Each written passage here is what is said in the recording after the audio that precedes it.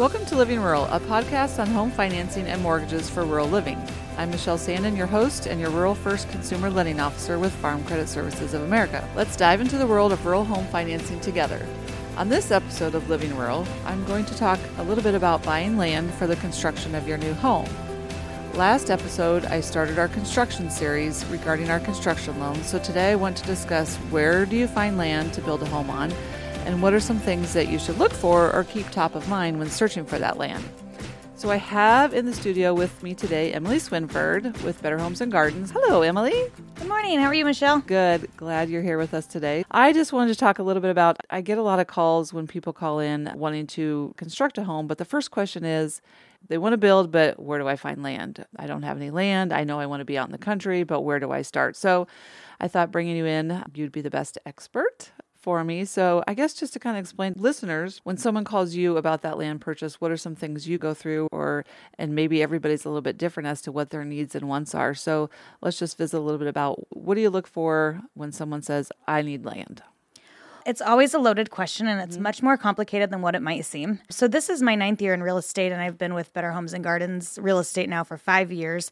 And it is probably one of the most common questions I get. It's everybody's dream. It's the American dream, right? So I get calls from all sorts of different types of people that are looking for maybe just a 1-acre lot to build on, up to 20 acres.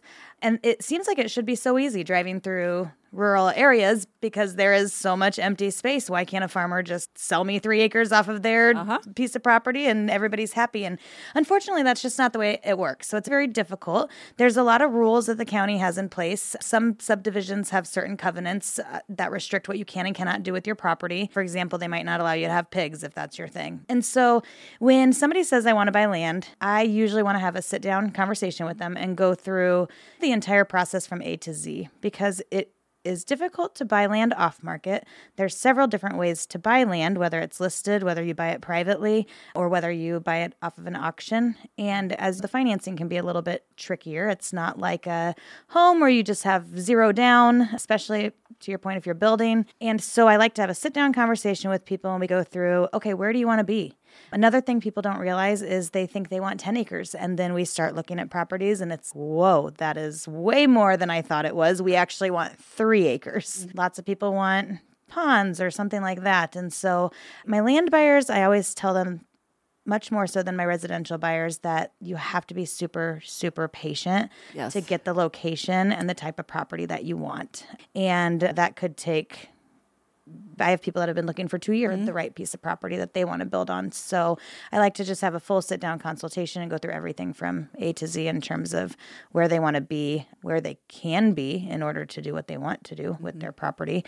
I know you want to talk septic and well a little bit. So it's not as simple as it may seem. That's for sure. And it's their needs and wants. And like you said, how close do you want to be to a metropolitan or a smaller city? And like you said, if somebody is thinking they want 3 to 5 acres or 10 acres and they get out there and their dream is to build that home, but then they also want an outbuilding, there may or may not be room for that outbuilding should they want that down the road. So there's a lot to take in to when just looking for land. And I do find that people are like, why can't a seller, like you said, just give me 5 acres or give me 10 acres? It's not that easy. And you're like myself that we cover a lot of areas. We cover a lot of counties, and each county in Iowa and Nebraska is different as to what each county requires as far as zoning and how many acres. And like you said, what can be on that property and what can't be. So I try to educate my customers a lot too, that I'm going to give you some advice, but it's really important to sit down with that county assessor and find out a little bit about their requirements as well. Especially in our area in Southwest Iowa, we deal with the less hills. And so there's a lot more rules there as to what you can and cannot do with the dirt, since it is a special type of soil that's only found in, from what I understand, 2 parts of the world. And so it just depends. You might find what you want, but it might be on 5 miles of gravel, and some people don't want to travel rock roads. So there's just a lot that goes into it. Or getting out there when they find that piece, where's a good spot to put my house? Because sometimes that's depending on how the land flows or how it sits, is can I build there or not? And what view do you want? And there's just a lot to look at when finding that right piece of ground for that American dream. Yeah. And one thing you have to consider, I've had several buyers who have been lot or land buyers, and it seems like it might be so simple to just, okay, let's buy this 5 acres and let's build a house. The grading of the property is very important, and have even had clients who say, okay, I want my garage here, and then you have your construction companies come out, and it's impossible to do that unless you want to move loads and loads of dirt. So even if it looks like a slow, steady grade, it might not work for the house that you're trying to build. I have a family that's in the business for moving dirt and rock, and I know that they have these conversations regularly with their customers. You can't put that driveway there, or you can, but it's going to cost a lot of money. And so when you do go to buy a piece of property, it's important to either have a contingency in the offer or to have somebody come look at it first to make sure you can build the house that you want on that piece of property and that the lay of the land is going to work for that. And it's much more complicated than it seems, and it takes somebody with that experience to truly understand, hey, here's how the water is going to run off, or it's not so easy as just cutting off that hill and moving this dirt over here. It's really complicated. And then again, the county has some rules as well. Right. I know we've covered a few things, but some other things that I always talk about when considering buying land is, like we talked about, the location, how close you want to be to the town, what you want to put on that property, or is there already buildings on that property, improvements or outbuildings, or are you going to do that yourself? You talked about excavation or clearing. Is there work that needs to be done where we have to clear a bunch of trees? Because that's a cost that can go into, once you buy the land, is doing that clearing of the trees. Zoning and ordinances, and each, like I said, county has a little bit different. And as far as building permits, I know there's some counties that have them and some counties that don't. Road access, if that land is landlocked, you need to make sure that there's easements to it, which is why you can't, I'm going to use the example of a 40-acre parcel. You just can't go to that seller and say, give me 10 acres in the middle of this 40-acre parcel, right? Because we have to have access to it. And so that's where easements come into play too. Yeah, the more rural you get, the more we run into private drives where you might need to consider that you are going to have a road agreement with your neighbors. So if you have 4 or 5 properties that use a private drive that the county doesn't maintain, that becomes your responsibility. And there's a lot of different ways that they handle that. They might have not an HOA, but a road fund that you're required to contribute to monthly and take the funds out of there. Or it might just be one of those things where, hey, it's time for everybody to pitch in because we need to rock the road. So you have to consider your snow removal and the maintenance on the acreage, especially if you have trees. Trees are a lot of work. So there's, with the easement specifically, especially with maybe you have a property with a pond, sometimes there's easements for other people to use that pond, and that those easements run with the land at times. So there's all sorts of different things that you want to work with your real estate agent to look into, especially when you get that title work back, to make sure that everything is in place and that you're comfortable with it. Got it. What about surveys? Do you have a lot of people that purchase land and then we need to have a survey done, or how familiar are with surveys, or how long does that take? Can you talk a little bit about that? Sure. Usually with a lot or a land listing, if it's a bigger acreage, subdivisions that are being built normally have a current survey, but I always recommend that somebody has a survey done. I just sold a property over by Missouri Valley, Iowa that was 50 acres, and we had a survey done, and it's just really important to know where your property starts and stops. I've ran into lots of issues where neighbors are upset, or even issues where we've found that half of the outbuilding sits on somebody else's property. If you're going to have the property split, so say you're buying 10 acres off of a 20-acre parcel, that process is a little bit longer because now the surveyor has to go in, create the new lines, and then create the new legal description. Whereas if you're buying a parcel as is, then a lot of times they can just go out, mark the boundaries, make sure that you know where your lines are, and it's a lot more simple and doesn't take quite as long. But if you buy a piece of land, I typically do recommend that you have a survey done, just because it's not as simple as a residential property where you can although you do have the right to have a survey in that case too, but where you can see the mow lines, make some assumptions based on the fence and that sort of thing. So it's especially important when you're buying land. How long does it typically take to get a survey done? It just depends. The surveyors, just like us, they get more backed up in the nicer season because that's when they're trying to really get everything done. They have big jobs, so they might get backed up. But say you make an offer on a property and you want to close in 30 days, most of the time you'll be able to find a surveyor in the area that will be able to get it done within that time frame. And then again, that becomes another contingency in your offer, that it's contingent on you reviewing those property lines and that you are happy with that and that they are what you think that they are. Yeah. So tell me, do you do a lot of smaller lots, or do you have listings that are, say, 20 acres and above, or is it just a mix, a variety? It's just a mix. I don't do a ton with farm ground, but with residential building lots, I've sold acreages like the one we just discussed that was 50 acres, all the way down to 1 acre lots for a developer. And every one is different. I get asked all the time, hey, what's the price per acre? And there's just not an easy answer to that. Right. Land is its location, right? So it depends. If you're on a paved road and you have 10 acres, that's 5 minutes from town, that's going to be priced a lot differently than, say, if you have 2 acres on a golf course or if you have 50 acres in the middle of nowhere.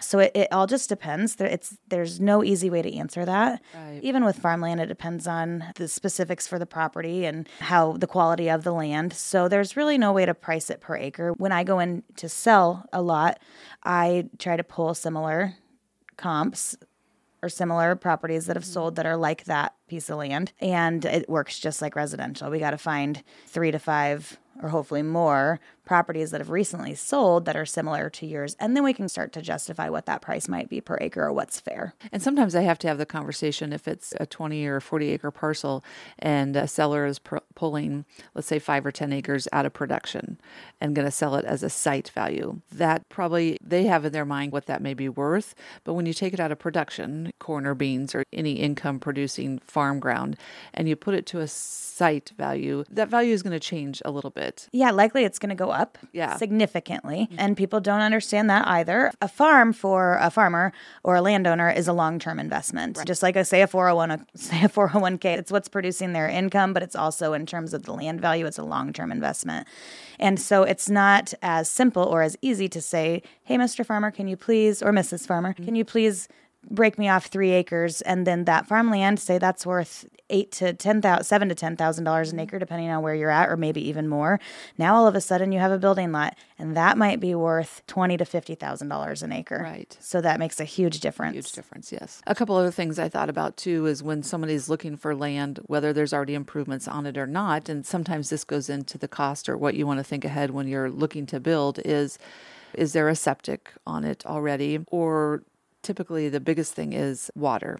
Does rural water happen to be close by, or is there a well? So those are a couple other things too that I talk about when looking for land. Is that already there, or is that something that I'm going to have to do should I eventually look to build on that? I have a personal story actually but I always recommend to my buyers that they have, if there is no septic tank, if there is a septic tank, it has to accommodate whatever house you're going to fit or whatever house you're going to build if you intend to hook onto that. So that's probably going to be a little more difficult because it will have to be inspected and brought up to today's standards if it's not. So a lot of times that septic might be abandoned and then you'll be required to do a new one because they are based on how many bedrooms you have in the house and the size of the home. And with a well, drilling a well it's a process. And so you'd also want to have a contingency in your offers to have time to talk to a well company who knows the area, who knows whether or not it's easy to find water in that area. Every time you drill to find water that you don't find water, you're paying for that. So if you have a spot that's a little more difficult to find water and you're drilling 3 different times before you finally hit, then you are paying for each one of those. And then you're paying to have your well drilled once you do find water. With the septic, you want to make sure that you do a percolation test or have a contingency to do that on the soil prior to closing on the property, because that's going to determine if that soil is capable of taking on that septic tank and all that extra moisture or all that extra water and waste that's going to be absorbed back into that soil. So those are 2 things that you can do. They're not foolproof. You might talk to a well company and then you might run into issues. Myself, personally, I lived on an acreage about 5-6 years ago. I've since sold the property and thinking, I'm a real estate agent. I sit through inspections all the time. No big deal. We did the septic inspection that was required by the state of Iowa.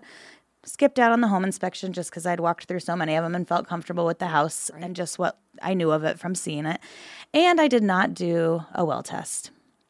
So come to find out, it was not a drilled. It was an old clay, which is a very old system and not very reliable. Oh, okay. So we install a pool and we go to fill our pool thinking that we're going to have no issues. And this is about a year after we'd lived there.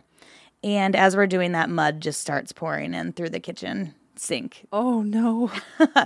And so shame on me, I should have had a well test done. But had I had a well test done, what I would have found out is that on my side of the road, it was nearly impossible to find water.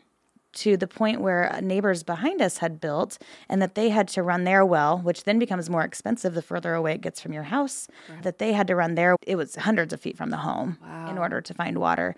And so luckily we had a city water line that was close, but for 2 months we were without water, living with my parents, because you can't just drill a new well, and you can't just hook onto a city sewer line. We had to get a variance. We were not within the distance that is allowed to hook onto it, so we had to get special permission to do that. Had the city said no and not granted us that variance, which they very much could have, we would never have had water to our property unless we would have gone to a neighbor across the street and begged for an easement, and then we would be tearing up a concrete road. So it's really important to make sure that you're covering your basis on utilities and that you're talking to the well companies to make sure that you can find water in the area that you're looking for.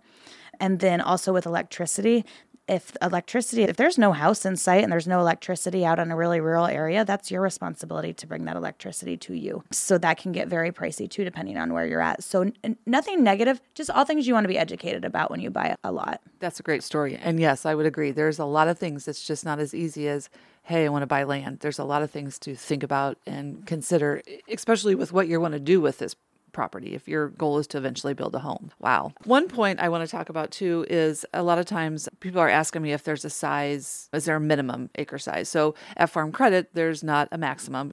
I don't care what the acres is, if it's 1 acre, 3 acre, 120 acres. I always direct them to, there again, the county assessor. And I don't know if you can relate to any of this because each county is different. You're like me, we cover a broad area, but it's very important that there again, they visit that assessor, because I know there is some counties that maybe have a minimum 1 acre or 3 acre. Some, I believe, are even 5 acres. I don't know if you have any. Yeah, I do. So going back to that Les Hills, there's some different, I believe it's a minimum of 3 acres in some areas of Mills County, Iowa, just for an example, and every county is different. And then in other areas, it's 2 acres. And then in other areas, if you're developing a larger subdivision, we see a lot of communities, acreage communities that have 1 to 2 acre lots. And so it does just depend, especially if you are buying, say, a 10 acre parcel, thinking that you want to subdivide that down the road, maybe for some income opportunity. It's really important to understand what you can and cannot do with the property, because 5 years down the road, you might go to say, oh, okay, I'm going to sell my family member 5 of my 10 acres, and they might not let you do it. So if that's something that you're thinking about in the long term, then that's also something that you want to be exhaust all your resources, do all of the homework that you possibly can.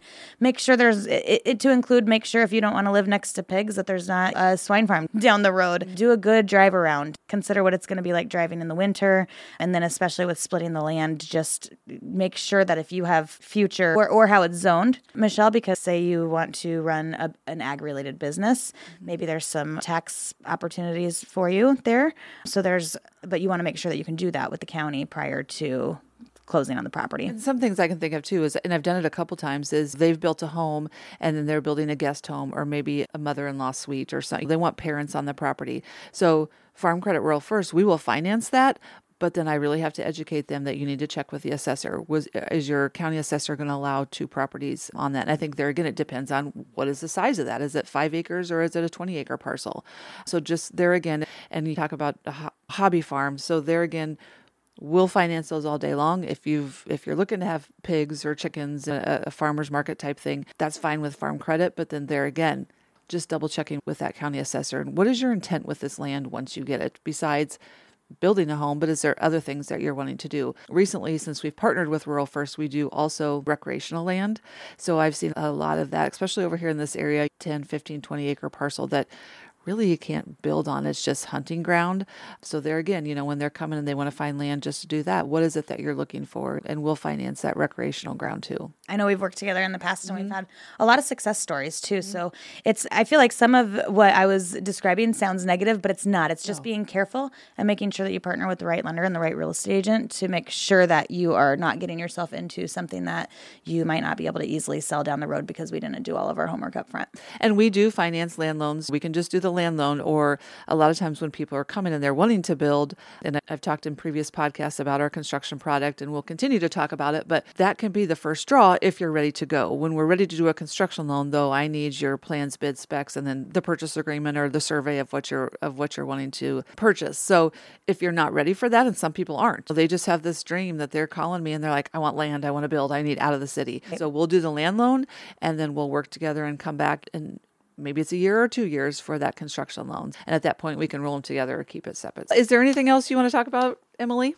I don't think so. Thank you for having me. I really appreciate the opportunity. And this is always a fun topic of conversation. And I think the more educational information we can get out there to people, the better. So Thanks for having me. Yes, thank you. And I think that's exactly what Emily said, is just making sure that you're educating yourself and finding out what all it takes to purchase land and eventually what you want to do with it, whether you're building or that hobby farm or whatever your goal is. So thank you for joining us on this episode of Living Rural. I hope you have found value in the information we have shared regarding finding that perfect land for you to build your home on.